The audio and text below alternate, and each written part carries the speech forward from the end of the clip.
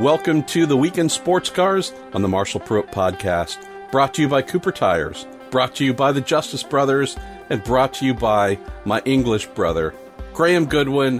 How are you, my friend? Absolutely great. Just looking forward to what could be a rather snowy WEC race at Spa next weekend. I love it. I absolutely love it. Well, as folks might hear, there's a brand new microphone in the Goodwin household, so hopefully it'll be a friendlier friend. So there we go. All right, brother, for those who are listening for the first time, this is our Week in Sports Car show where we dance around IMSA, World Endurance Championship, SRO-based competition, ACO, you name it. Give ourselves about 90 minutes per episode. It's 100% driven by you, dear listeners, and the questions we ask you to send in each week on social media. So through Twitter, through Facebook, and through Reddit. We have almost 50 questions this week, and since you are the official chooser of topics, Mr. Goodwin, where shall we start first? Well, I think looking down this list, MP, I think you'd agree that the Weck Elms ACO section rather dominates numerically. Let's rip through the IMSA questions so we can give the good folks in Franceland plenty of a go in terms of the interest we've got from around the world in what's going on in their world. So let's kick off with the US of A. Well, first one comes from David Harby on Facebook. David, hello. Trivia question. To settle what's less of an argument than a polite English disagreement, so bar fight then. I'm convinced the WTA Cadillac ran in satin matte black at the Rolex in 2017, changing to gloss black from Sebring onwards. Am I right? You are right in the fact that you are wrong, dear David. Unfortunately, I just took a look at some photos of the car from 2017 at Daytona that I captured, and it was indeed done with a gloss finish, not matte. But by the end of the race, with so much dirt and muck and whatnot on it, Graham, it could easily have been mistaken for being matte because, she wasn't super shiny, but there were still a few spots that had yet to be covered by ick and ugh and blech. So, sorry, unfortunately, but maybe, who knows, maybe you were, maybe there was money that you bet on being wrong. And if you bet money on being wrong, then you're right and you should collect and we'll just take 10%. Spot on, absolutely. There was the 17 car, did run a very similar all-black livery. That was the Rebellion car. And that did run, possibly in the test, in a kind of all-carbon matte finish. But certainly you're absolutely right. Dallara was shiny. Next question comes from one of our regulars, Nate Detweiler from Facebook. Hi, Nate. Is the WeatherTech Sprint Championship in IMSA a standalone championship? Entries must declare they're running for the full season or sprints, or are all GTD entries automatically entered in it, like Indy's Oval and Road Street champions within the overall championship? To my knowledge, and I could be completely wrong, but to my knowledge, it is a declared thing, Nate, meaning they did create this lower cost championship within a championship that strips out the endurance races for the sake of those who, I guess you could either say, have an interest in just doing call them 2 hour and 40 minute standard IMSA rounds, and or those who from a budget standpoint were saying, boy, GTD is just becoming far too expensive. Is there anything you can do to help with an alternate way of competing? And with that in mind, they came up with this Sprint Cup, which kicks off this weekend at Mid-Ohio. Can't wait to get there.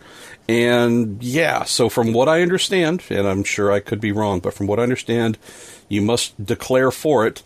I don't know. I don't believe just simply being part of the full season championship means that those GTD runners just automatically score points in the Sprint Cup. That to me would defeat the purpose of trying to create a championship within a championship if just everybody gets points simply for being there in that class. So I will do my best to confirm, but I think it is truly something that must be declared. And with that said, we're not looking at big numbers for this, so I can't say, Nate, whether this is something that's going to be a good idea that survived beyond 2019.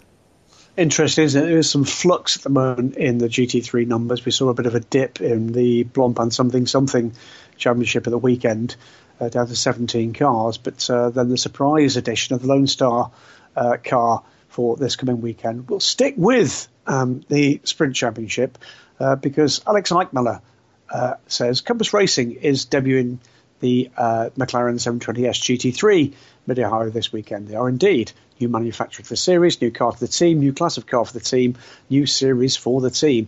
What's the mindset for a team in position like Compass coming into the weekend? Will the team approach it differently? The team that's been in the series for a longer period of time.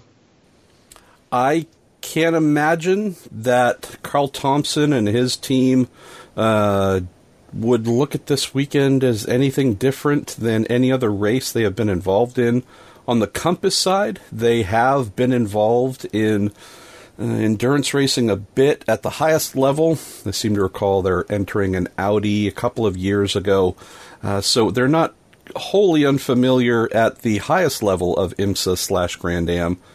Would say their true excellence has been demonstrated throughout many years, Graham, in the second tier, what was the Continental Tire Sports Car Challenge, which is now the Michelin Pilot Challenge category. So Compass, a very experienced team. I would say, Alex, if you're just thinking general mindsets, it's the debut for Compass with this new McLaren 720S GT3 in the Sprint Cup aspect of the event. If I'm going in, I'm simply saying brand new car. We would not expect, or brand new car to IMSA, would not expect IMSA's technical team to over-advantage this new vehicle, competing with the varieties of Audis, Porsches, Lexus, Mercedes, Lamborghini, Ferrari, Acura, etc. Would not expect to see them given anything extra. I would definitely say that the one thing we can anticipate from Compass is wanting to have a good showing, and then hopefully, and I know this will be a big part of what they're wanting to do for the rest of the season, Graham, is demonstrate to their current customers, their current drivers, to McLaren, to those in the rest of the GTD paddock, those playing in SRO here in the States and elsewhere, that this McLaren is a highly competitive car that can have strong finishes in IMSA's GTD category, and not necessarily just the Sprint Cup going forward, but let's come back in 2020 and have 2, 3, who knows how many McLarens run under the Compass banner in GTD for the full season. So, Alex, a very basic mindset, I would say. Have a good weekend. Don't set your expectations high because IMSA is unlikely to let that car run straight to the front. But overall, just start building good foundation to grow this brand new vehicle in the class and this team's name in the highest level that IMSA has to offer, and build towards becoming a full-time entrant ASAP. Absolutely. I can certainly tell you, by the way, no names, no petrol, I'm afraid, but they have come pretty close to being a second car with a different team. Didn't come off, but maybe for next year. Couple more. Chris Ward asks, what's more likely to happen? IMSA returns to the Indy Road Course, or we see DPI machines at Le Mans? I would say, Chris, my hashtag me personally expectation would be the latter. There's modest interest that I have heard from the Indianapolis Motor Speedway of having sports car racing back. Was almost zero audience the last time it happened.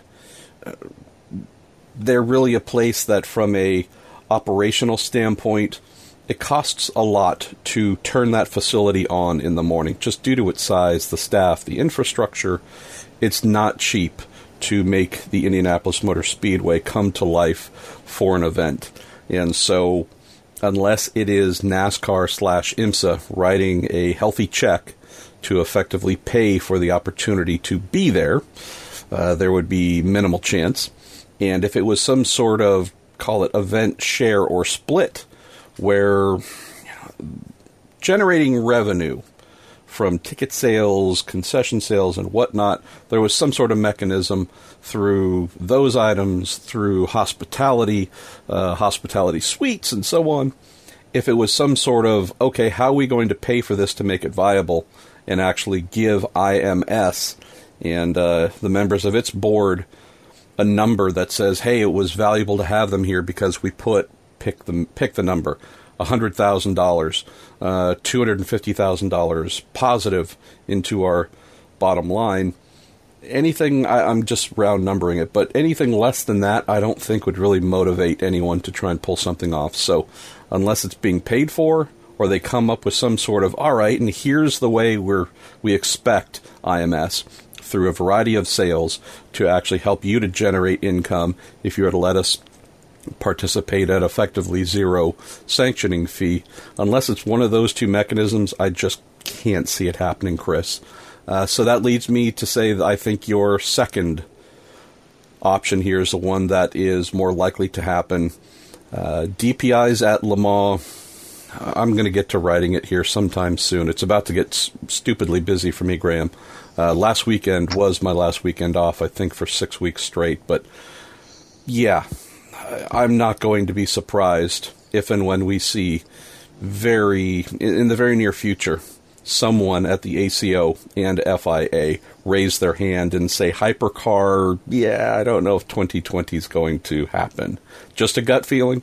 I don't have any secret insights that I'm spilling here. DPIs, we've been saying, at least stateside, Graham, since it debuted, in 2017, while watching the LMP1 hybrid class slowly dwindle, it just became obvious from the outset that budget-minded manufacturer-involved DPIs might be the answer to the downturn in funding and desire among LMP1 hybrid spending manufacturers. I'm not saying it's the perfect solution of all time, by no means, but racing, being a cyclical thing, goes through its boom and bust phases, and with the crazy expensive prototype concept being in the midst of a bust, the natural reaction to that is something that obviously is far less expensive, usually far less technically extravagant, but suits the times while manufacturers are figuring out who they are, what they want to do, shifts in marketplace interests, as we're seeing now, going from pure internal combustion engine road cars everywhere to hybrids, fully electric cars, etc., in a transitional phase, which tends to be the time when the automotive world says, all right, pump the brakes. We still want to play, but how can we do this at a more reasonable sum and without just breaking the technological bank and R&D budgets to do this? So that's why, Chris, I feel, which is meaningless, but I feel we're headed towards a realization by the ACO and FIA that DPI 2.0, which is due to arrive here in a couple years in the United States, with a mild hybrid option, I think that's going to end up looking like a really smart global prototype formula to adopt for some period of time that's not crazy long. That also gives everyone throughout the world the flexibility to say, hey, if by, pick the number, 2023, 2024, whatever, all right, the market's moving in a different direction, some defined way, and this is where we want to go, then they have the flexibility to do that instead of saying, we baked in rules, Graham, through 2028, and they can't possibly be moved. So anyways, bit of a long answer, Chris, but we have some other items that fall in this vein, so I might have answered some of that all in one, or we might have some more aspects to pick up, Graham, when we get to those later. We'll come to it, and I have to say, for the record, I don't disagree. I think we will hear some things this weekend at Spa from the ACO, FIA, around the status of the regulations that we know have been provided to manufacturers.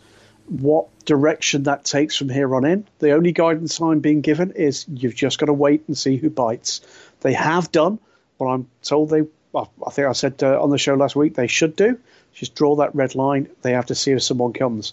If someone isn't coming, then you've got to come up with what we know they've said, which is there is a plan B. And I am struggling to think what plan B might be other than exactly what you've just laid out, MP. Let's wait and see. A couple more still to come on IMSA. Dan Glass says, has anyone figured out who paid for Nissan's IMSA entry fee, since Nissan said they weren't going to? And Dan says he's not certain John Bennett wanted to fork over his own money for that. Well, if I'm remembering my press releases correctly, there was something that came out from Core Autosport, and hopefully Aaron Segal can correct me if I've got this wrong. Ketchel. Sorry, Aaron, I always mangle your last name. I seem to recall something in a press release or a quote in or around the announcement that Core had purchased the Nissan on-road DPIs from Extreme Speed Motorsports, that there would be a follow-up press release announcing a sponsor / who paid the manufacturer sanctioning agreement fee, whatnot, marketing thingy thing to IMSA. I don't recall seeing that, and would guess that with Core Autosport team owner John Bennett's desire to race his own DPI and the financial success through his variety of businesses, it might have just been a private transaction. So that's what I've assumed all along, that since we did not read or really hear, to my recollection at least, hear anything about how that was resolved, yet the cars have been on track since the Roar, I would just assume that was something handled privately between the team and the series. Brett Ross from Facebook says he's wondering why IMSA doesn't run all the classes at VIR. Is it the sponsor? Is it for safety reasons? Seems like a big enough track. Would be plenty of action. Says thanks for the audio sounds of the cars on track. Makes me want to go to more races. And you should, Brett. And you should. Well, I'll grab the latter portion here. Thanks for the comment there in the audio sounds, Brett.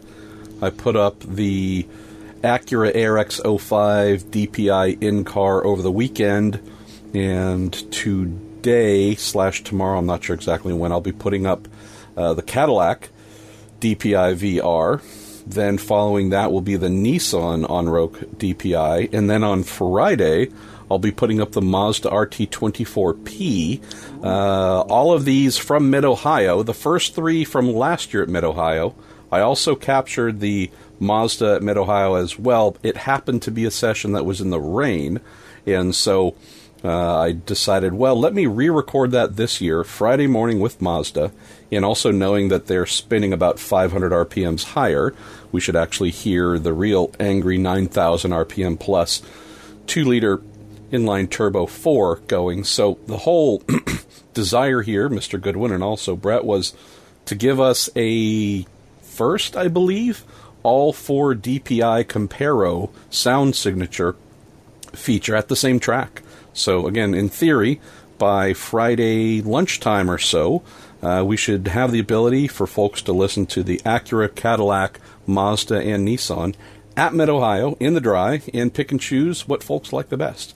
As for the VIR question, you'll notice, Brett, that with the way IMSA works its calendar, they go to, I believe, 12 tracks each season, and if I'm off, maybe it's 13, but off the top of my head, it's something like 12 different tracks, and yet there are 10 rounds or so per class, and that's to allow more circuit variety without forcing all of its entrants to go to 12 rounds, which from a budget standpoint, pretty much everyone said, nope, can't do it, cannot afford it. So at the most recent round at Long Beach, you'll notice that both GTD and LMP2, the 2 Pro-Am classes, were left off the calendar. If you look at VIR, as you mentioned, it's the all GT weekend, so it makes up the one round, or I shouldn't say the one, but it makes up GTD missing Long Beach, plus it has GTLM. There's another round or two where GTLM's not involved. There's kind of this mix and blend. So I'm with you. There's nothing here about safety reasons or otherwise about not having all four classes at VIR. IMSA just said, hey, we want to be able to feature our cars at more tracks than maybe the entire field can afford. So how can we do that? So we have both the awesome VIR All GT Weekend and Lime Rock's All GT Weekend. Then you'll notice that at some other tracks, Detroit's one of them and a few others, there's a little bit of the who's in, who's not in, so that everybody equals out to the same number of total rounds per class. So that's the answer to that question, and I believe that's the end of IMSA, which means I get to lob up, I get to do my best serve across the net here, and hopefully our pal Mr. Goodwin starts smacking them all over the place with WEC Aslam, Elms, and ACO. So we're going to go here, starting off this lovely discussion with Lance Snyder. Thanks for always sending in fun stuff, Lance, who says, can we officially change the name of Car to Chaos Car? Hashtag me personally, I think it fits with what's going on with the rules.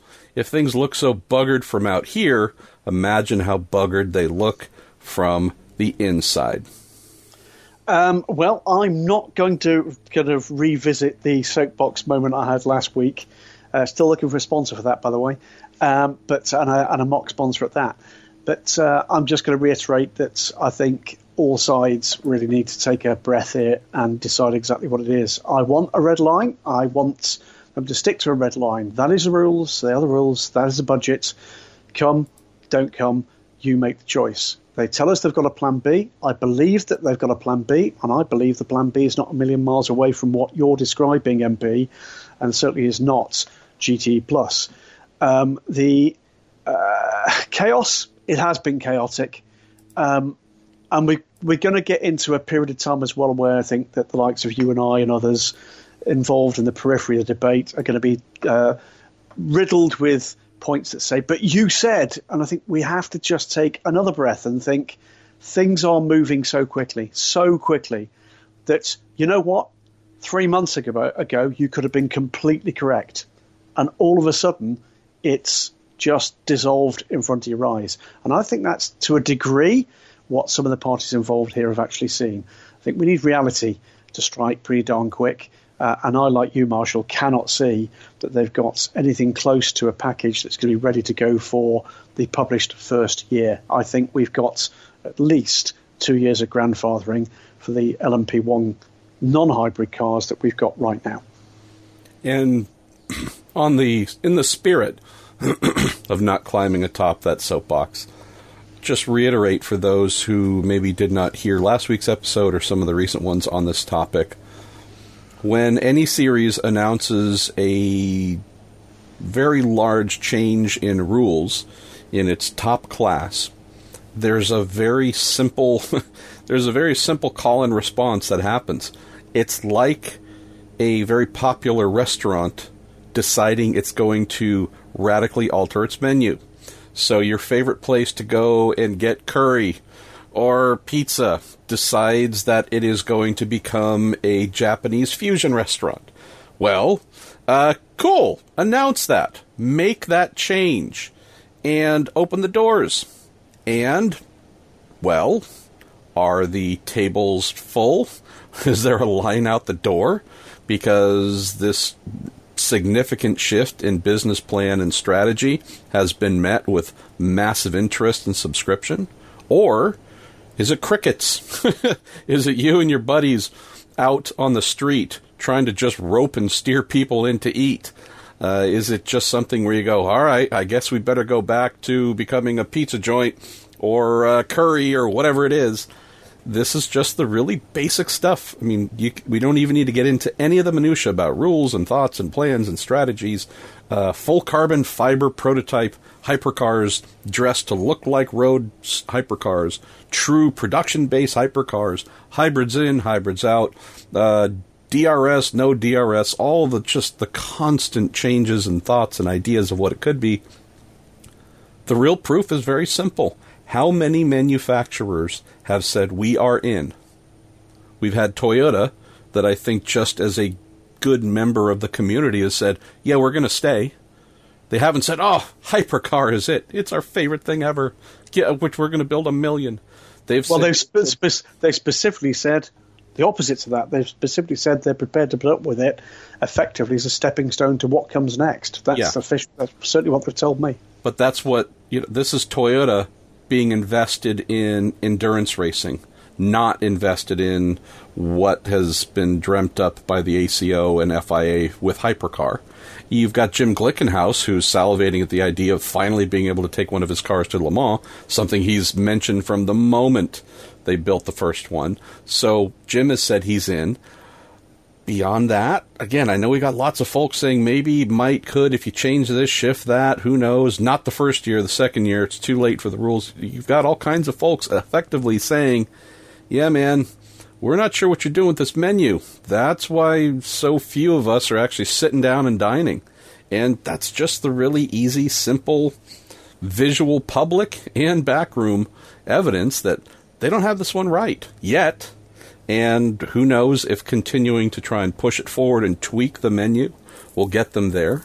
Or do they just need to throw up their hands and say, we're going to a completely different type of restaurant model, a different menu altogether, or we're just going to go back to what we had and ride that out for a little bit longer and keep thinking about it. But the bottom line is folks have not bought in, and folks are not rushing through the door to do this thing that they're saying they want to do. So that we cannot escape that fact. And I hope that was a mini soapbox. As we move on to Tom Bacon's question, who says, do you see Anthony Davidson remaining in the WEC beyond 2019? I think Anthony will remain if he wants to. I think he's been enjoying LMP2 racing. It appears there is not going to be a berth for him at Toyota.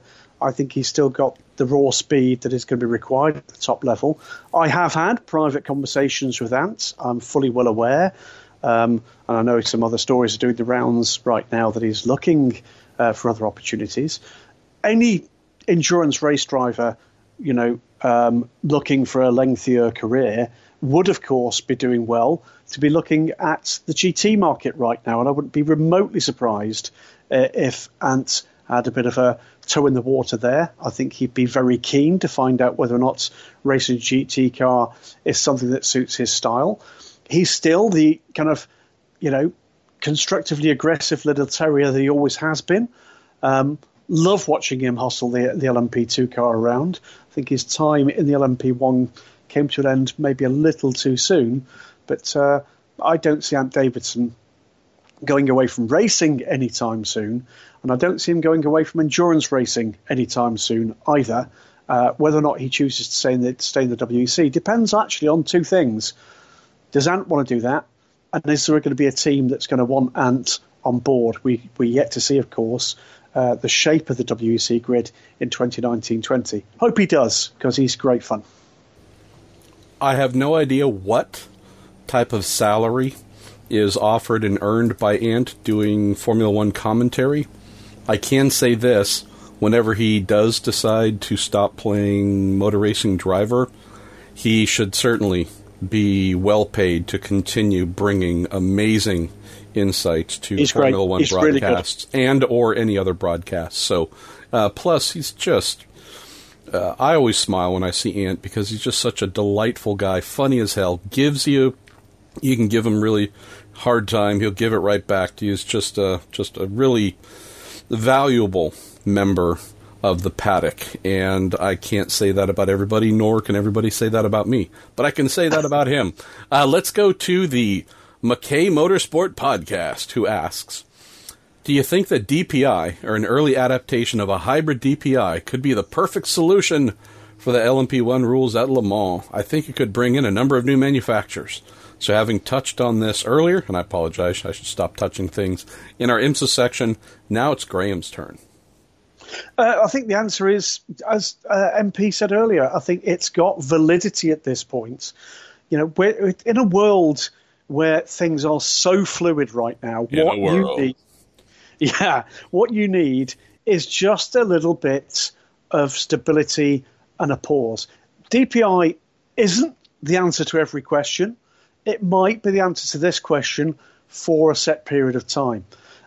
There does need to be, though, some caution kind of attached to this. At the moment, we have 4 DPI manufacturers, in parentheses.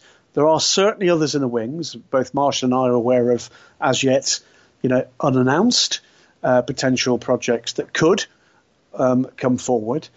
Ford, we've talked about before that there are going to be others out there, and there's certainly interest amongst the chassis manufacturers in attracting those projects. The caution needs to be addressed here that if you do make that a global formula, there needs to be sufficient of a feeding chain that's or food chain rather, that is going to service all the available outlets for it. So in other words, 4 isn't going to hack it, because with 4, are they going to race IMSA? Are they going to race WEC? Are they going to race both? And then you get into, when you've got a common set of rules, what happens if one is struggling and the other one isn't? Do you then start to get incentives actually given to some of those manufacturers to kind of say, well, you could do that, but if we kind of gave you a 25% off doing this, couldn't you come and do this instead? And that isn't going to make things happen in an orderly fashion moving forward. So the first thing needs to be a plan. The second thing needs to be to openly encourage growth in the number of manufacturers that would be doing that. And the third thing is that those manufacturers have got to decide to come. And, the reality again here is this. I thought for a long time a global solution would be the ideal way forward. It is certainly possible that you could end up with a significant number of manufacturers. You've then got to get to the stage where you prove that, and you can prove that from the ACO's point of view on a global scale. It's deliverable on a North American scale. That much is readily apparent. But are there going to be sufficient manufacturers or manufacturer representatives to go and do a full world championship? That, I think, is a very open question when you're talking about DPI. You're then talking about something which is not about technology on display, which is what was the attraction to Porsche and to Audi and still is to Toyota, but a branding exercise. That is a fundamentally different thing to promote within a global OEM. And that is a point that still has to be proven. Yes, more affordable. Yes, more deliverable more quickly. Is it sellable? That I don't know. Spoken a lot about Ginetta's LMP1 non-hybrid vehicle of late, so we might be able to cover this off these two somewhat quickly, since we've already been into this a lot lately. One from Phil, one from Ben. Phil says, #me personally would love to see the Ginetta G60s at Silverstone WEC this August. Some positive news after the test at Aragon this past week. What do you think about the overall situation with the car and team? Are there realistic expectations we fans can look forward to? Ben adds in, that came from Phil. Just in general, where do you think this is at? Smoking Puppy 841 also says at least 2 teams bought the Ginetta LMP1s, Manor and one unknown. Do you have any idea who the unknown is? What has Ginetta done with a trio of LMP1 cars? Will we see any of them race? So, some good news last week. You and the Daily Sports Car team wrote a lot of great stuff about this. Where do you think we might head future-wise in terms of traction and vehicles on track? There's a third question a bit further down in our list as well, which is around Ollie Webb. I'll come to that one in just a moment. The answer is this. As things stand today, and with a looming deadline for the 2019-2020 FI World Endurance Championship entries to be submitted, and bear in mind that is the only place that these cars can actually race in international competition, I can confidently tell you that anywhere between no and 4 Ginettas could race next year. Everything else comes down to paperwork and budget. I absolutely know that there are 2 live projects right now, working their way through that process of making sure that they've done the numbers right, that actually everybody's on the same page, getting the right people, the right paperwork, the right approvals, the right everything together. What has happened in terms of the cars? There are two immediately available cars, two AER-engined Ginetta G60s, one of which tested last week, the other one of which was sitting throughout in the factory at Garforth in Yorkshire, but with a fresh AER engine. There are, I believe, enough parts to build a third from stock, and from there on in, you are talking about the potential to build more if there is demand for it, and of course they would. You don't have to do this until September, which is when the next opportunity to see the car would race. What do I expect? I expect the people working on those projects to work very hard indeed, and I hope that there will be at least one car appearing on the full season entry when we hear about it at some point after May the 21st. I can tell you that Lawrence Tomlinson and his team at Ginetta are working extremely hard to put together a very attractive commercial proposition with those cars. I've had a couple of kind of private messages from people asking me, really what happened? What can you really tell us? What I can really tell you is exactly what I wrote. I went into that test with a conversation ringing in my ears from Lawrence Tomlinson. I want to know what you think. I want you to write exactly what you see. That's what I did. That car was stone cold fast. It operated, by the way, to full LMP1 regulations. Was on something like quarter to a third full tanks, which is what I expect the rest of the cars were as well. Did a lot of its running on older Michelin tyres. Had half a day on the development rubber. That was not when the fastest time came. And was running for the first 2 days with the boost on the AER dialed down by about 10%. That car is quick. And from what we could see, albeit with somewhat less than 1,000 kilometres of running, it was pretty reliable too. It was a minor gear selection issue was the only issue over 3 days. It is a worthy addition to that cohort. And boy, at the moment, do they need it. So I hope that the fine people in at least 2 teams that are currently looking at running the Ginetta actually get somewhere, because the days of laughing at that project should be kicked firmly into the weeds. The other question, by the way, came about the presence at the test of Ollie Webb. Stephen Gates, MP, says that given that Ollie tested the Ginetta P1, does it mean Bicollers are looking to run the car next season? Or does Ollie have backers, another team lined up? Nothing to do with Bicollers. Bicollers were perfectly happy for Oliver to step into the car. That came just before he was due to go and do the shakedown of the Bicollers with the with the Gibson engine. That, I believe, was delayed a day or two, but has now happened. We'll see the car effectively with a live test at Spa this weekend. So nothing to do with Bicollers looking at the Ginetta. I will, though, have a bit of an insight into things that are going on at Bicollers, probably on Daily Sports Car before this podcast hits the web. Ollie was basically there to take a look at his options as basically as a free agent, as a driver for what might happen moving forward and where he might take his budgets in the next season. And I can tell you, you've heard what he had to say into a microphone and inside the sports car paddock. Privately, he told me really super impressed. Hashtag breaking exclusive scoop. Ginetta will now be supplying LMP1 engines, according to Graham Goodwin on today's episode. Let's see. Where shall we wander next? We are blessed this week with far more questions than we can get to in 90 minutes. But as we always urge, if we don't get to the question you sent in, and you really want one of the 2 monkeys yapping into microphones to answer it, send it in again. You might even have to do a 3rd or 4th time, but we will get to them eventually. Let's go to Johnny Schultz. We've got a couple people here wanting to know about VW's I.D.R. If VW could find a possibility for quick battery changes, could the IDR compete in the 2021 Le Mans 24 Hours As a Garage 56 entry, John Sable as well says, I continue to be frustrated seeing the IDR out in the world while the WEC car plan appears to flounder. Isn't this what car should be? And on that note, do you think it's too much of a stretch for a manufacturer like VW to take the IDR and convert it to an endurance car? Clearly, it would take a lot of work to make it a hybrid, but do you think this would be of interest, or is it better marketing money spent to do just one-off runs like they are doing? If it's the latter, I fear the business model of full-season endurance racing for OEMs. I mean, yeah, a turbo diesel, maybe.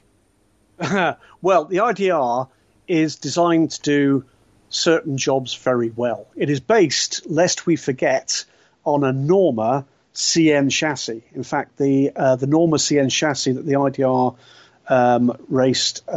ran at Pikes Peak was the car that Romain Dumas took up the hill the previous year. That was the chassis, and that was part of his deal with VW, was to take the car and all that they had learned to that project. So it's a CN car underneath it. So what do we know about the car? It's damn fast, and it's a pretty looking thing. We don't know how quickly that car can be turned around and what technology would need to be brought to it to make it turn around. Neither do we know just exactly how well engineered it would be for the realities of car-to-car competition rather than a single run by itself, as it did at Pikes Peak, as it's due to do with record runs at the Nürburgring. So we shouldn't immediately confuse a car that is mesmerizingly quick at one particular discipline as being the solution for another. It's a technology demonstrator. That is what it is. It's there to do, frankly, almost exactly the same job as Porsche did with the 919 hybrid #tribute, which is gather headlines, gather them in epic quantities, and yes, if there's a technology lesson or two to be learned, then let's go and learn that. Do I think that is the answer to car? No, I really don't. I really genuinely don't. Do I think it would have validity as a Garage 56 concept? Well, with all the engineering questions answered, why the heck not, is the honest answer. It certainly would bring an awful lot of interest to the project. Would VW at the moment have the appetite to do that? Ask VW. My guess is not. I think they would take an opportunity to actually do a demo run there, very quickly indeed if offered. But I don't see that being a car that races at the Le Mans 24 Hours anytime soon. Got 6-7 more really, really good WEC, Aslam, ACO, Elms questions. Going to jump to our pal, Right Turn Lever, who says in 2020, will LMP2 continue to be an open tire formula in the WEC, or will it also have to go to a spec tire? I really, really hope that we don't go down the road of a spec tire per class, which I think is part of the vision moving forward. I think that would be a big mistake, and I think it would be a particularly big mistake for LMP2. I think there is an opportunity offered with the situation we find ourselves in. If we presume at the moment either a delay, a postponement, or a recasting of Hypercar moving forward, I think there was a real opportunity here to leave a successful class alone. Not this weekend coming, but next weekend at Monza, we'll have 19 LMP2 cars on that grid. And, with the instability elsewhere in sports car racing, as opposed to GT racing, sports car racing, just don't think you can mess with that. There is something that actually, I know that some very sensible people in the marketplace have said very directly to the rule makers, do not mess with the customer. And the customer here are the rich guys buying those seats in those cars. Do not mess with the customer's opportunity to make choice. They don't have a choice about engine. They do have a choice about chassis, and they have a choice about tyres. And they like it that way. Don't mess with it. And Graham, I'll just throw in, because it's fun with numbers. It's one of the things I enjoy. He mentioned 19 LMP2 cars coming up. This weekend's IMSA event at Mid-Ohio, the Acura Sports Car Challenge. All 4 classes on display in the WeatherTech Sports Car Championship. 36 total entries. So first of all, this 19 you mentioned is half, with a single class, is half of all 4 IMSA's bringing this weekend. And then if we exclude GTD, which happens to be IMSA's most populous class, if you take the 11 DPIs, the 2 P2s, and throw in all 8 GTLM, what you would call GTE Pro in the WEC, if you add those together, it only comes up to 21. So DPI, P2, and GTLM are only 2 more than what a single class is going to put on the track with LMP2. It just speaks to the strength that, it not only supports the strength that you mentioned, but also speaks to a very different model of what's working in Europe versus what's working in the U.S. Spot on. And oddly enough, you take out the 2 LMP2 cars, we're talking LMP2 here, take out the 2 LMP2 cars, and it's the same number. It's 19 and 19. It's 19 of the, effectively, full pro intentioned classes in IMSA and 19 of the top class cars in the LMS. And that's not to say one's better than the other. They've both got things going for them, as you quite rightly say, in their own marketplaces. But they are the numbers you should not be messing with if you're a sanctioning body. And you certainly shouldn't be messing with them if you're not sure what's going to be on the other side of that meddling. And that's what my principal concern is at the moment about the direction that's been going on with the hypercar, the car, the chaos car, whichever we're going to call it this week. I like chaos car. That might be that might bump car that we came up with a year ago. I think chaos car might be sticking. Well, we'll wait and see. But for me, you've just got to stick with where your business model is. And for me, one of the clearest signs that the tide is beginning to turn is the move from 60 to 62 entries at Le Mans. They've done that to get more teams in. That's what they've done that for. They recognise that the revenue for that race is going to come from different sources moving forward. And those different sources are professional teams with Pro-Am driver lineups, and there is a numbers game once you make that decision. That's why that decision has been made. And yes, it gives them a bit of body armour should the market change in the future. If they can make the 62 work, and I'm sure they can, there's been some groundworks going on at Le Mans over the last week or so to prep for those temporary structures, then when we move towards 2023 and the replacement of the current pit structure, and I think moving towards probably 65 entries, then you give yourself strength in numbers. If you get more factory entries coming from whichever class structure you've got, then great. Commercially, you're stronger. But if you've not got those factory entries, you've given yourself more flexibility to put more of those professional teams in. So at the very least, you're able to welcome more teams from your full season entries on both sides of the Atlantic and in Asia that will give you more revenue into that race week. Can I float an idea that piggybacks off of something I think I mentioned a year ago, which was there's only so much physical footprint for Le Mans to add additional garages. So, again, we're expanding from 60 to now 62 in the same event, where, as you mentioned, could get out to 65. Audi built a big old structure there that kind of caps expanding further up the hill. You'd have to knock down the ACO administration building if you wanted to add more garages going back towards the Ford chicanes. So, as I mentioned about a year ago, and I'm sure others had the idea, what about a mezzanine? What about a little drive up to the second tier and do your pit stops and garaging up there and then come back down onto pit lane? I've just got, along those lines, thinking of highways, on-ramps, off-ramps, little overpasses and such. If we just want to increase the entry count, but maybe not oversubscribe the physical track surface, the full Le Mans track surface, Graham, how about a similar kind of on-ramp, off-ramp, so we could send over, starting next year, if they were to build it, IMSA's DPIs, maybe, who knows, GTD, to do 24 hours of Le Mans, but on the Le Mans Bugatti circuit. So, see, for the most part, they're playing among themselves, not really part of the greater WEC round. But, it kind of appeases everything. I mean, what other series should we include in the Le Mans Bugatti 24 hours event. I think we could have a crack at that. Well, I think, you could have that mezzanine. You could call it, possibly, what about the Bushu Annex? Yes! The people up there could be looking down on all the other drivers. Speaking of crack, I need to consume less of it before we record. All right, let's move on to Joe Ocampora, who says, let's talk about the 2019-2020 WEC and presumably another year as well. The competition in LMP1 has not been delivered as promised. Will anyone stick around? Is the WEC itself in hot water? To have 3 or 4 consecutive, quote, 24 hours of Toyota is surely not acceptable.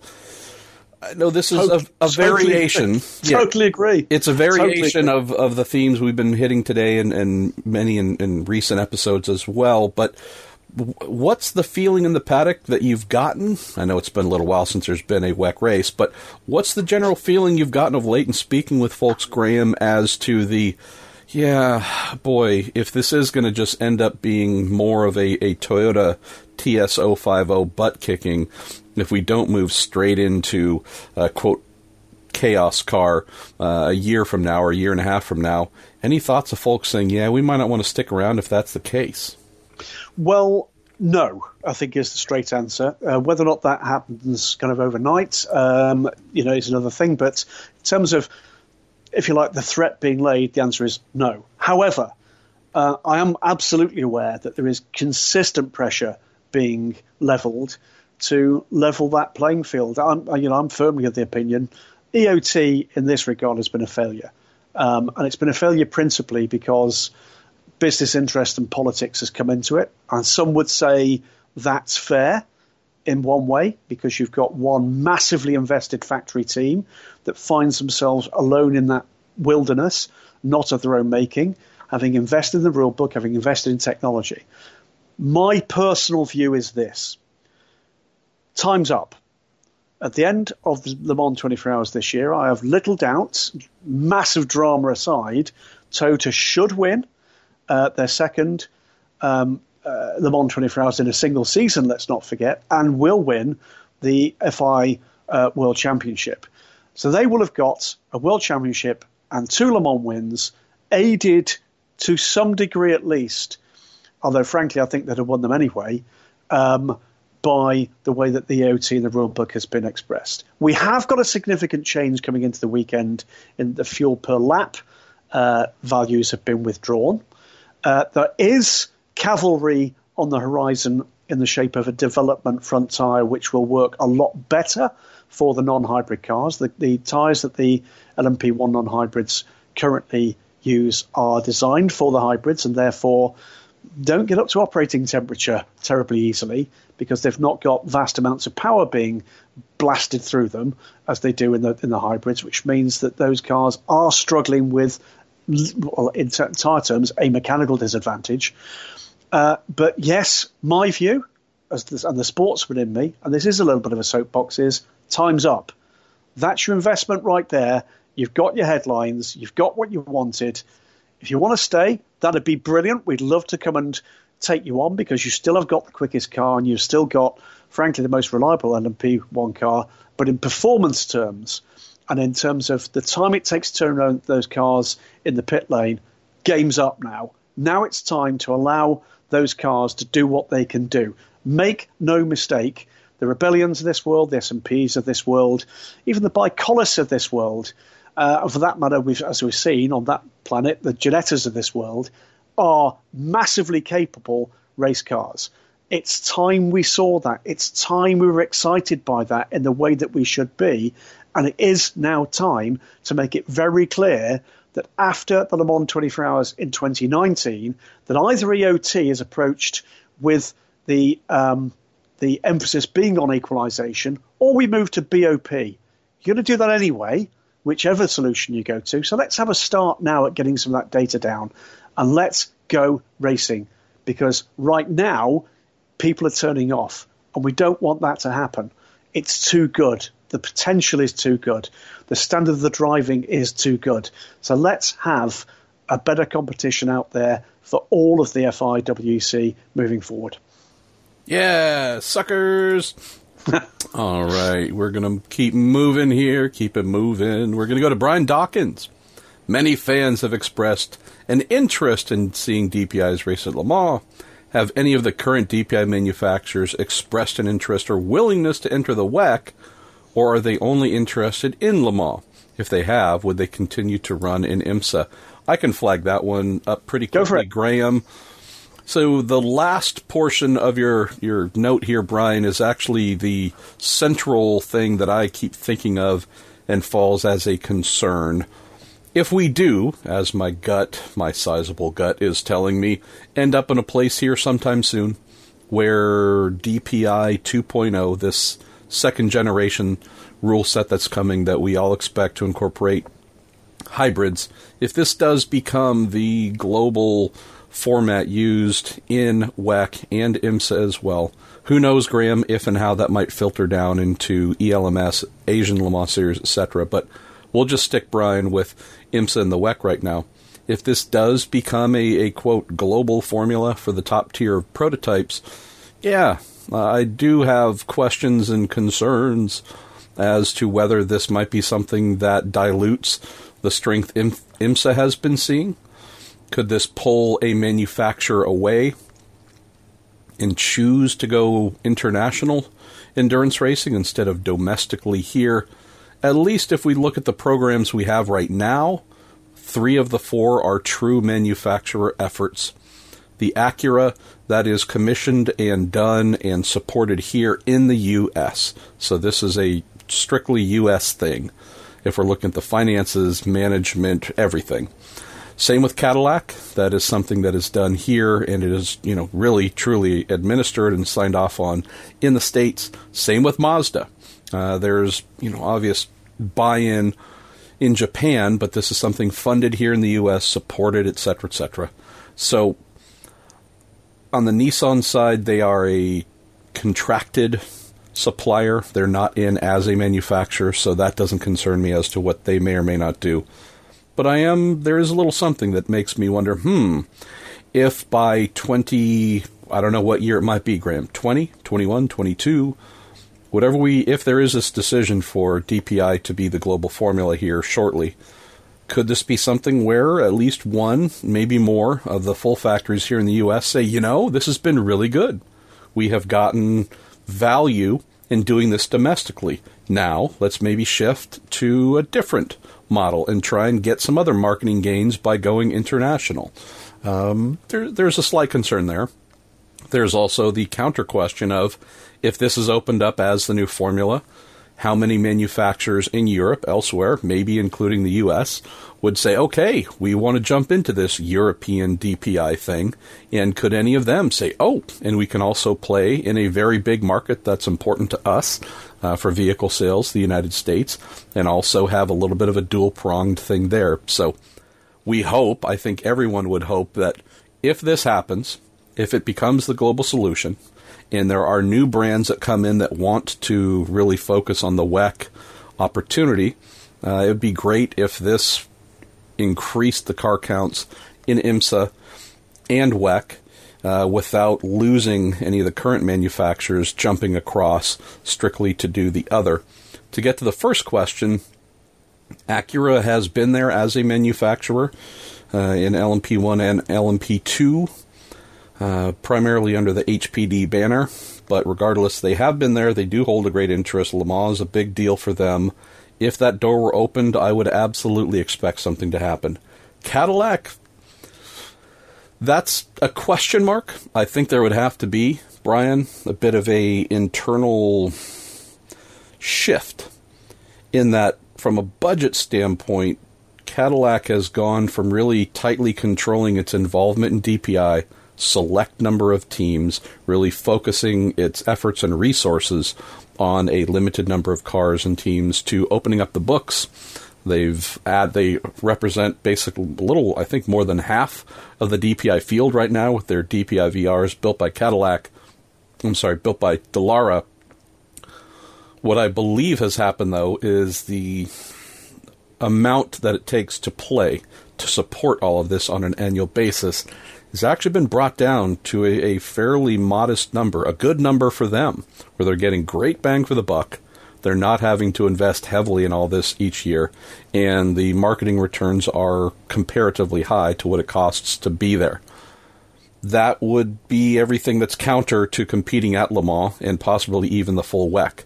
That would be needing to go back and ask for a much bigger number that they're not currently at right now. And so I don't know if that is something Cadillac would take on, or if they would say, we're good. We're good with what we're doing here. If any of y'all want to go over and play there, great. But just as a factory, we're probably not going to be the ones underwriting that. So they're a question mark for me on that topic. Mazda, I could absolutely see them wanting to go back. But as for that being fully paid for from the U.S. branch, that I don't know. I think that might end up being more a decision coming out of Japan and possibly some or all the budget needing to come from there. So that, again, if I'm accurate, Brian, would be a case where those who pull all the strings here in the U.S. would not necessarily be fully in charge. If Mazda were to say, great, we're going back to win our second, following up on their 1991 victory. So I know that at least 2 of the 4 in IMSA right now would love to be back at Le Mans if there was a way to open that door. Nissan, I'm sure, would love to have their name represented by anyone that wanted to buy a Nissan Onroc DPI, or if it were the core team wanting to go over and play, but they are not currently spending anything on anything when it comes to this. So, yeah, Cadillac's the only one that I'm unsure of on this topic. I mean, for me, look, there's an ideal. The ideal is 3 to 5 manufacturers in each championship. And for me, the ideal is that you have 2, possibly 3, gathering of those clans, that you have those fields coming together at Le Mans. You got those teams coming together potentially at the Rolex 24 Hours of Daytona. And think of that, 6 to 10 factory-backed, factory-blessed efforts racing together in truly global events. And that gives us something that we've not currently got. That's the Holy Grail. Whether or not that would come with Hypercar or something somewhere in the future, or with something that looks like DPI or DPI Gen 2, that is what the Holy Grail was always about, to look forward and try to find a global formula. Is it attainable? I think we're going to find out sooner than people think whether or not that's attainable. Let's wait and see. Going to jump to a couple of more before we close out WEC, ASLM, ACO, ELMS, whatever the heck we call it, because we have plenty in general and a couple in fun, and we want to get to the general and fun. Let's see. Okay, here's a fun little one on a similar theme from Joshua Jackson. Is there anything that could stop one of the DPI teams from submitting an entry to Le Mans with the base P2 chassis they use and have their DPI manufacturer serve and be the title sponsor of the team? Something tells me, Joshua, that our friends at the ACO and WEC would use the big old denied stamp on that entry, knowing that they, at least in their current rule set, specifically do not want to have manufacturers circumventing the rules and remember, being in as full as known, acknowledged major manufacturers in another series come and do a workaround. I know that we have Alpine branded this and P2, and we've got the Russian, the Aris, the Russian limo manufacturer. But again, this is a naming exercise. This would be something where you go, well, hey, wait a minute. Acura is the sponsor of this Oreca 07, and we know they're competing in IMSA. That, I think, would be a little too in the face, or in their face of trying to circumvent the rules. Just a guess, though. Let's see. Let's go to 2 more. We'll go to Jacob Bain. Hey, Jacob. He says, last week he answered a question about the whereabouts of the old crop of LMP2 cars. My question piggybacks on it. Do you know where the Jota Sports original Mighty number 38 chassis resides? Is it alive? Is it race-worthy? Is it on display somewhere? I assume he's referring to the Le Mans class-winning Mighty number 38. I do know where it is. At least it's between one of two places. You're sitting in it now. You're sitting in it now. It's either still at Joda Sports headquarters, but it is bound to go to, because it's owned by Simon Dolan. So it will eventually end up in Simon Dolan's home. It was completely renovated. We had a fantastic opportunity to see the car. I think it was at Spa last year. It sat in the back of the garage, looked absolutely great. But that car is due to join Simon. There are actually two cars, two chassis that did carry that number. One only raced once and crashed. So I think there's going to be a show car. There's going to be the real car. Simon owns the real car, and it will be his plaything forever. Do I expect to see the thing back on track? No time soon, but it's got such heritage. I think the likelihood is you will see that out being demonstrated somewhere, sometime. Simon, certainly not ready to hang up his helmet anytime soon. All right, quick last one in your A number one category comes in from Josh Ridgen, who says, I know I'm a few weeks late, but could you explain Euro International's pre-event issues at Paul Ricard? Yeah, very simple. Financial, commercial dispute with one of last year's drivers, Giorgio Mondini. The way it works with French law is that you go to court, you get a court order, the police come and seize assets. That's what they did. Police turned up in quite alarming numbers to Paul Ricard, and the cars and everything that was attached to the cars were taken away. That gave the team some pretty major issues for a couple of days before they could get replacement chassis, one from Ligier, their development car, which actually led the race for a very considerable length of time, and one from Graf Racing, which did allow Euro International to get their cars, their teams, out on track. But commercial disputes, not the first time we've seen it. We've seen it in the Le Mans pit lane not that long ago, in the years before Bicollis was called Bicollis, when it was called Lotus. Parts and, in fact, all of their cars seized from the Le Mans pit lane. That didn't go down well. And then there was another one. It was a team whose name I can never immediately recall, ran a pair of Morgan LMP2s very briefly in the FIWC, and one of those cars too was seized in a dispute about bills not being paid. So it does happen from time to time. We're going to jump into one of our favorite categories. Name General, but I call it Herr General because I watched too many bad World War II movies, and I should apologize to my wife for that, who just refers to that as boy time. We'll go with Lars. Lars, first question here. We need to talk about pit lane speed limiters. Why are they seemingly so difficult to calibrate? 60 kph is 60 kph, no? Or is it a question of not wanting to engage them for fear they might not disengage when required? Well, how's this, Lars? They're not automated.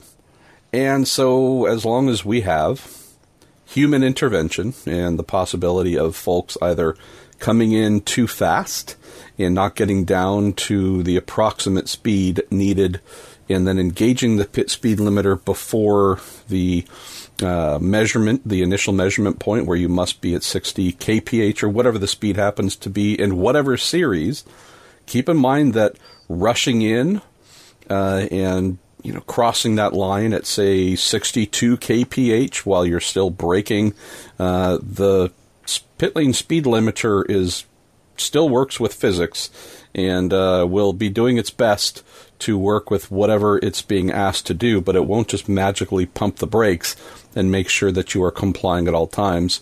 Leaving the pit lane as well, pulling out of the box, you can certainly go well past whatever that number is before it's engaged, and if someone is tracking you and using a radar gun or otherwise, there's certainly a chance to break that. You could switch it off early. There's all kinds of things on top of calibration. So, yeah, as long as people are expected to use thumbs or other digits to make them turn on or turn off, you're always going to have the possibility of errors, knowing that the cars are certainly not trundling along at 60 kph before they engage it. There's usually some sort of ramp down, and then also wanting to make the stop as quick as possible, a ramp up once you get to the end of the pit lane speed measurement area. So, yeah, people, those darn people. Let's go to Baxter next. Graham, we need you to answer this for Baxter. Robo Race will be kicking off their first season, quote, soon, with modified LMP3 cars and a human driver starting the race. Is it sports car racing or not? No, it isn't. It might be a sports car racing, but it's not sports car racing. I actually saw one of the original Robo Race cars dressed up fairly recently. In fact, it was Charlie Robertson from Ginetta, because the original cars were based on the Ginetta P3 chassis. My God, that thing looks spectacular. But no, it isn't. What it is a fantastic technology demonstrator. It's another level on from sim technology and all the e-racing activity that we've seen growing massively in popularity. But it fundamentally is not sports car racing. It doesn't make it any less valuable. In some ways, it makes it very relevant to what's actually going on in the wider world. Do I want to watch it? No, I don't. I really don't. Quite interested in the cars, quite interested to see how they work. Would I actually spend time watching that 6 or 7 times a year on a live stream or trackside? I fundamentally wouldn't. I'm really sorry, but not something at this stage that interests me whatsoever. What I would like to see, Graham, and this has only occurred to me now, so I realize it might be a little bit late. You and I need to put in for press credentials and also see if we can get paid to do the post-race press conferences. Oh! Where, what do they do? Do they wheel these cars into the media center? And is there some sort of, one has the voice of Siri, one has the voice of Alexa. I don't know how that goes. But I do might be good if they argue. For sure, it was a good race. Oh, just curse each other out. You, effer, I'm going to blank in the backside of your such and such. Yeah. But So, from a reporting standpoint, boy, that should be a lot of fun. You're going to do what? Speak with the team principal or engineer? It's a whole different. It is literally a whole different world, isn't it? It's kind of. I guess that's it. All of a sudden, you've got some guy with a laptop becomes, the media personality. Yes. People with laptops, often big media personalities. Anyways, yeah, I mean, it's an interesting exercise, but I think there's just a basic. Well, we'll find out. I could be 1,000% wrong, but in general, humans have proven over the years that they enjoy following the exploits of other humans in sport, in drama, in just you name it. It would be hard for me to fathom how folks truly get fired up about this, knowing that it's not Robo Wars. I mean, now I love watching that on the Discovery Channel or whatever it's on, where it's just robots trying to destroy one another. Now that's amusing, but watching robotic controlled race cars try and compete when we already have humans driving those race cars and doing human things. I mean, it could be interesting if one of these robo-controlled vehicles lunges down the inside and pulls off an amazing pass, or just barges so-and-so out of the way. Do we start talking about, has Dale Earnhardt Jr. Come back to life in the form of an electronic ghost? And is he banging wheels with, Christophe Bouchou? Who knows? I mean, again, this could be interesting and amusing. I just know that since basketball, NBA is in the midst of its playoffs, and it's an electric thing to watch every night, Graham, because each team that's playing has some amazing stars, and seeing what they can do is phenomenal. And so the thought of, we already have something being performed for our entertainment and amusement at a very high level with human beings, and let's now try a version of something that already exists, but let's put robots on the basketball court. On the basketball court, and watch them try and shoot.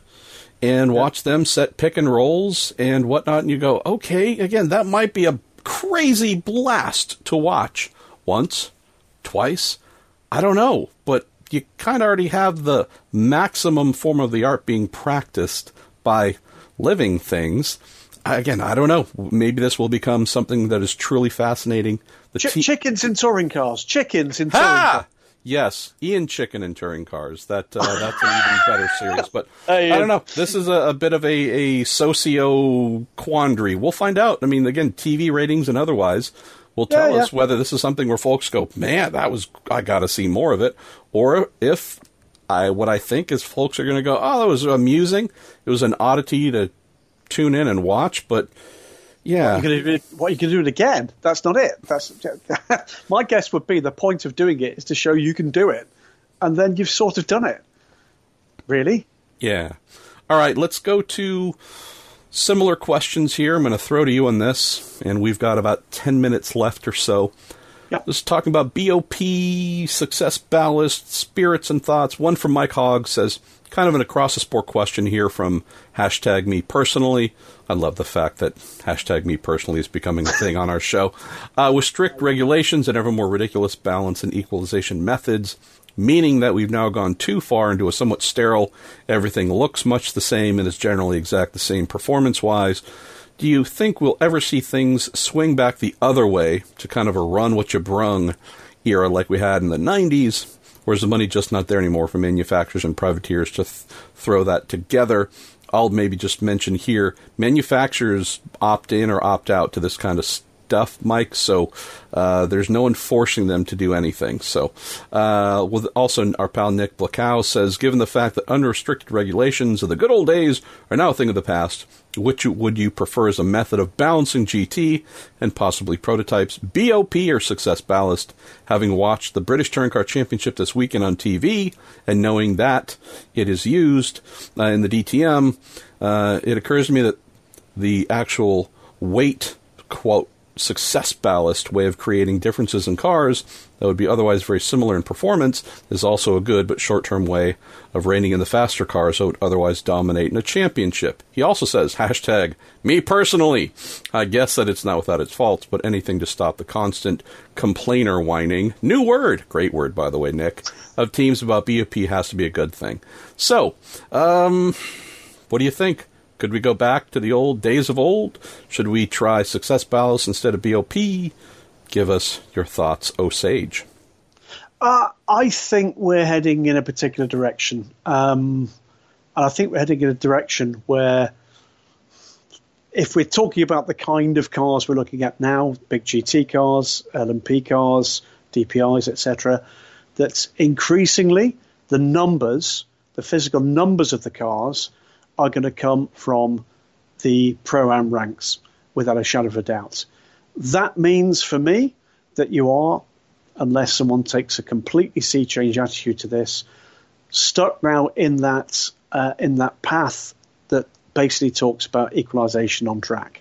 If you're going to spend the $1 million, $2 million, $3 million, think of a number, on racing, that's the rule books that we've now got effectively, in the words of David Heimeyer Hansen, promised guys like me, and by the way, he didn't say this as a good thing, promised guys like me that we could win the race. I don't see that pattern changing as the squeeze goes on to factory budgets. That if you're looking for the numbers that mean you can sustain international competition or even national continental competition, that is only going to come from professional teams with wealthy drivers employing pro drivers to drive with them, pro and racing. And they will only keep coming if they can actually be somewhere in that competition. That means what you've got with GT3 racing, what you've got with LMP3 racing, for instance, and LMP2 racing. I think increasingly, we're going to start to see just small measures of BOP applied in those directions. So sadly, on one level, I think we are heading to things that are a little bit more vanilla in that regard. Doesn't mean to say, by the way, the racing is worse, because quite often it can be better. It does mean that across a long distance race, 2 hours, 3, 4, 6, 8, 12, 24, it does keep people more or less on the same island. I say that it's not my choice, but I think that's where we are heading. I don't see them reversing that course, I'm afraid. Well, we're almost done coursing through what we will select for general, and there are a number, we're going to have to leave a number of here, orphan a number of questions.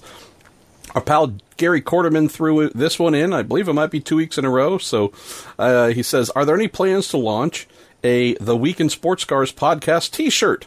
I'm sure they would be a bestseller amongst your following. Yes, we have. It's there. I have done a horrible job of promoting it, Gary. I still need to post the link on the new MarshallPruittPodcast.com site, but I will do that. I promise. I shouldn't promise, because when I promise, I never actually get it done in time, but I will do my best to make this painfully evident as to where it can be found.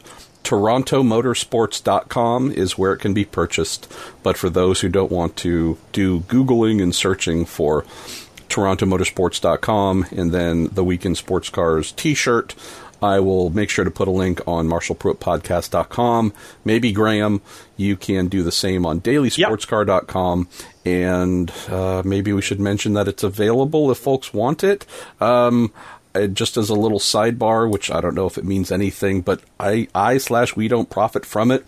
It's just my friend Derek Koska at Toronto Motorsports is kind enough to make some t-shirts for those who, if you want them, they're there. He's not getting rich off it either, but we just try and make sure that if you like this silly thing that we do and you want to represent it, then there's something you can do that with. And so there you go. But I'll get the link up here, and hopefully Graham can do that as well. And maybe we should just include that when we post our weekly request for questions, so that the link is there, since folks are indeed asking about it while posting questions. All right, why don't we go to, for now, since there's only a couple, let's go to fun, if you want to take that, Graham. And again, if we did not get to your question in any of the previous categories and you want them answered, please send them in and we will do our darndest. Okie doke. Let's go with Nick Dovbignac, isn't it? We decided this was. Formula E Stoffel van Dormel, WC does from this weekend. IndyCars RHR, who from the sports car paddock are you absolutely not getting on an airplane with?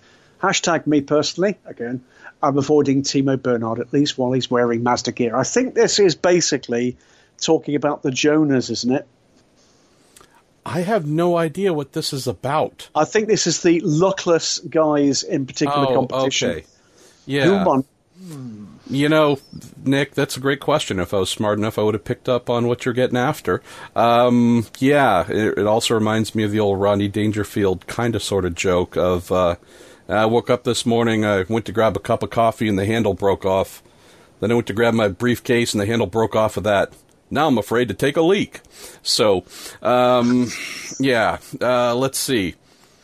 Right now, I'm feeling Timo, because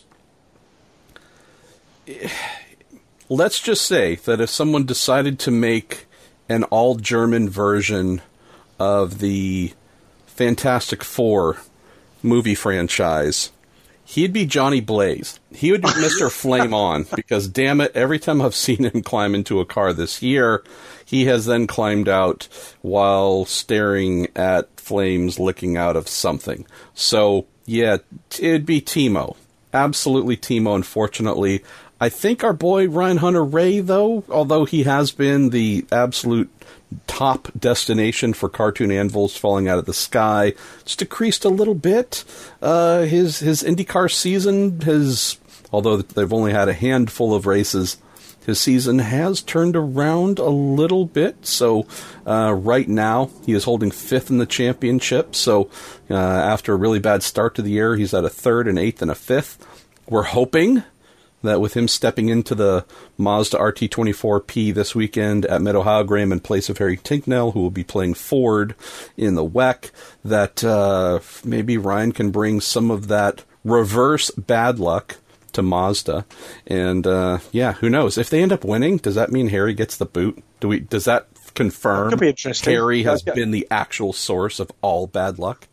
Well, oddly enough, Harry was going to be one of the people I referenced here, because it does strike me that Ford in the WEC, forget the Mazda thing for a minute, Ford in the WEC and Corvette in IMSA have had remarkably similar patterns of luck, which means the luck stays with one crew for a full year and fundamentally doesn't stay with the other. So last season, it was all Harry Tinknell and Andy Prio, and this year they can't get a break at all. And it's been the same with the Corvette guys year on year. There's been times when it's been the 3 car gets all the luck and the 4 car basically gets hit by meteorites. And then the following season, it swings completely back the other way. It is quite bizarre. And if you look back at the results over recent years, it really is like that. You'll have a team that, a squad that is absolutely there every single week. And the other team just seems to attract not just small misfortune, but massive epoch-making, Thanos in the Avengers type, really, really bad luck. It is a spooky thing. Yeah, but for me, Ford to the WEC, Corvette and IMSA. Not getting on a plane with any of those guys. Let's go to our last fun question here that's going to close the episode, coming from Danny Resser. And Danny, I can't recall if you've sent in questions before, so if this is your first... I don't think so. Hello? Thank you so much. Thank you so much. He says, all right, if you could only choose one, what is the most ingenious, illegal, or banned technology you've seen on a race car? Oh, we've had a few, haven't we? I mean, the ones that spring immediately to mind, and kudos to the likes of Andrew Cotton and Sam Collins at Raceco Engineering for their investigations into this. Deformable bodywork and rear aerofoils on WEC cars. Porsche and Toyota stand up and take a bow. And that what this is all about is when the cars were getting up to speed, that the bodywork would effectively compress and give it a more slippery profile, and the same with the aerofoil. So it's effectively active aerodynamics under load. So under the aerodynamic load that it's actually getting, it then effectively reforms. Effectively what you've got is flexible bodywork and flexible rear wings. I thought that was incredibly ingenious, and yes, it got banned. We have, by the way, had other stuff that was incredibly ingenious and wasn't banned, and that was the measure that actually brought Toyota into the mix in 2014, in the year that they won their first world championship. And that was their definition, their redefinition of what was effectively a rear wing support and what was a wheel extension. And it was a very clever interpretation of the regulation, which sportingly Audi acknowledged was clever, did not protest, and just matched it the following year. But effectively what it gave them was just more aero at that very critical kind of 3/4 and rear corner of the car. And it meant that in 2014 they were more or less untouchable. There's some very clever people in motorsport. And just to extend the point from our general questions earlier, MP, I hope we never get to the stage where we've got regulations that are so restrictive that those clever people don't get to make a difference. I mentioned this one before when this has been asked.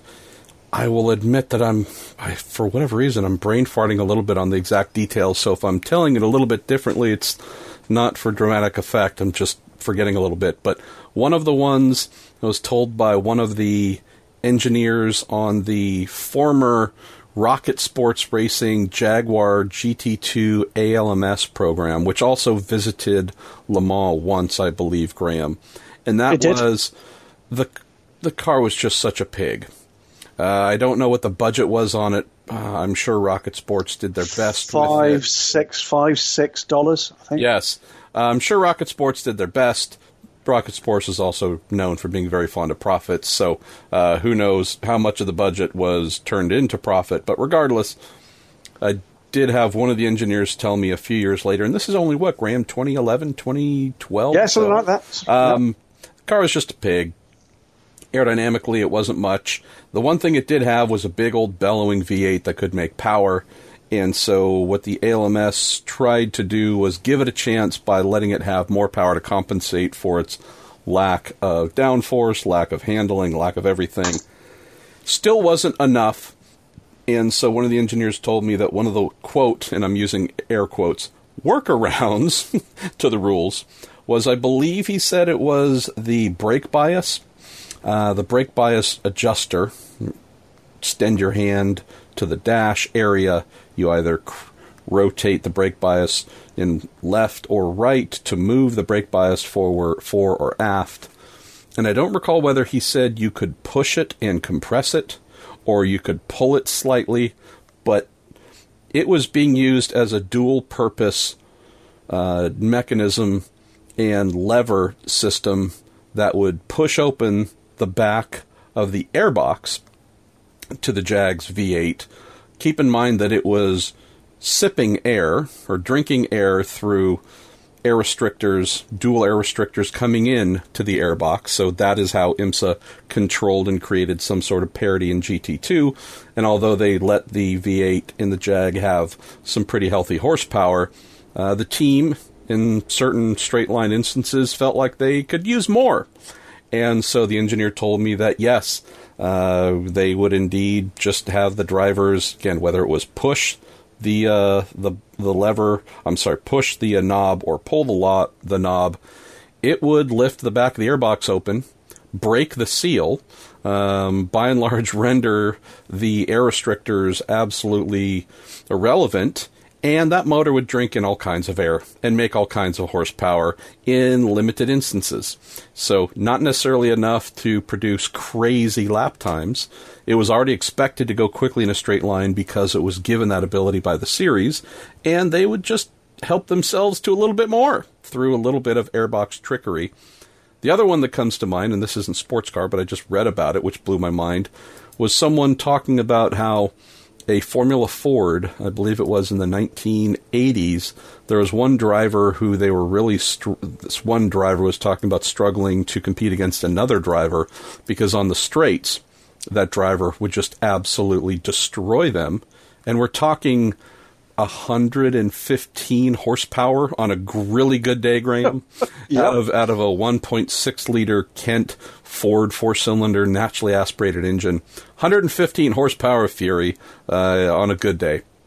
And how this one driver would just destroy him on the straights, but then he would eat him up in the corners, and this back and forth battle went on. And later found out that this person was disqualified because they had replaced the extinguishant in the fire extinguisher with nitrous oxide. And I'm just saying, it's one thing if you've got, again, let's go back to the Jag. Let's say you've got 600 horsepower V8 and you're monkeying with the airbox to crack it open and get 640. It's a good help. It's not going to radically set off alarm bells, but it's enough to help you in ways where you're deficient. It's another thing when you've got a little tiny poop box open wheel car, barely making 100 horsepower, and you're forcing frickin' nitrous into the thing. You go, what are you thinking? This guy all of a sudden goes from having a Formula Ford to a frickin' comparative top-fueled dragster on the straights. How do you think that's not going to get noticed? So I just love the balls of that, Graham, where you go, F it. And what is the guy thinking? Oh, well, hopefully no one will notice. What do you mean? What do you mean? Of course they're going to notice. I'm going to give you one more because I know we've got to close. Peugeot 908. Nick Renazian showed me around the HDI FAP car. What a fantastic thing that was. And first time I've really had a chance to see in the cockpit, big button that says boost. What's that button, Nick? He says, that's the button we could use.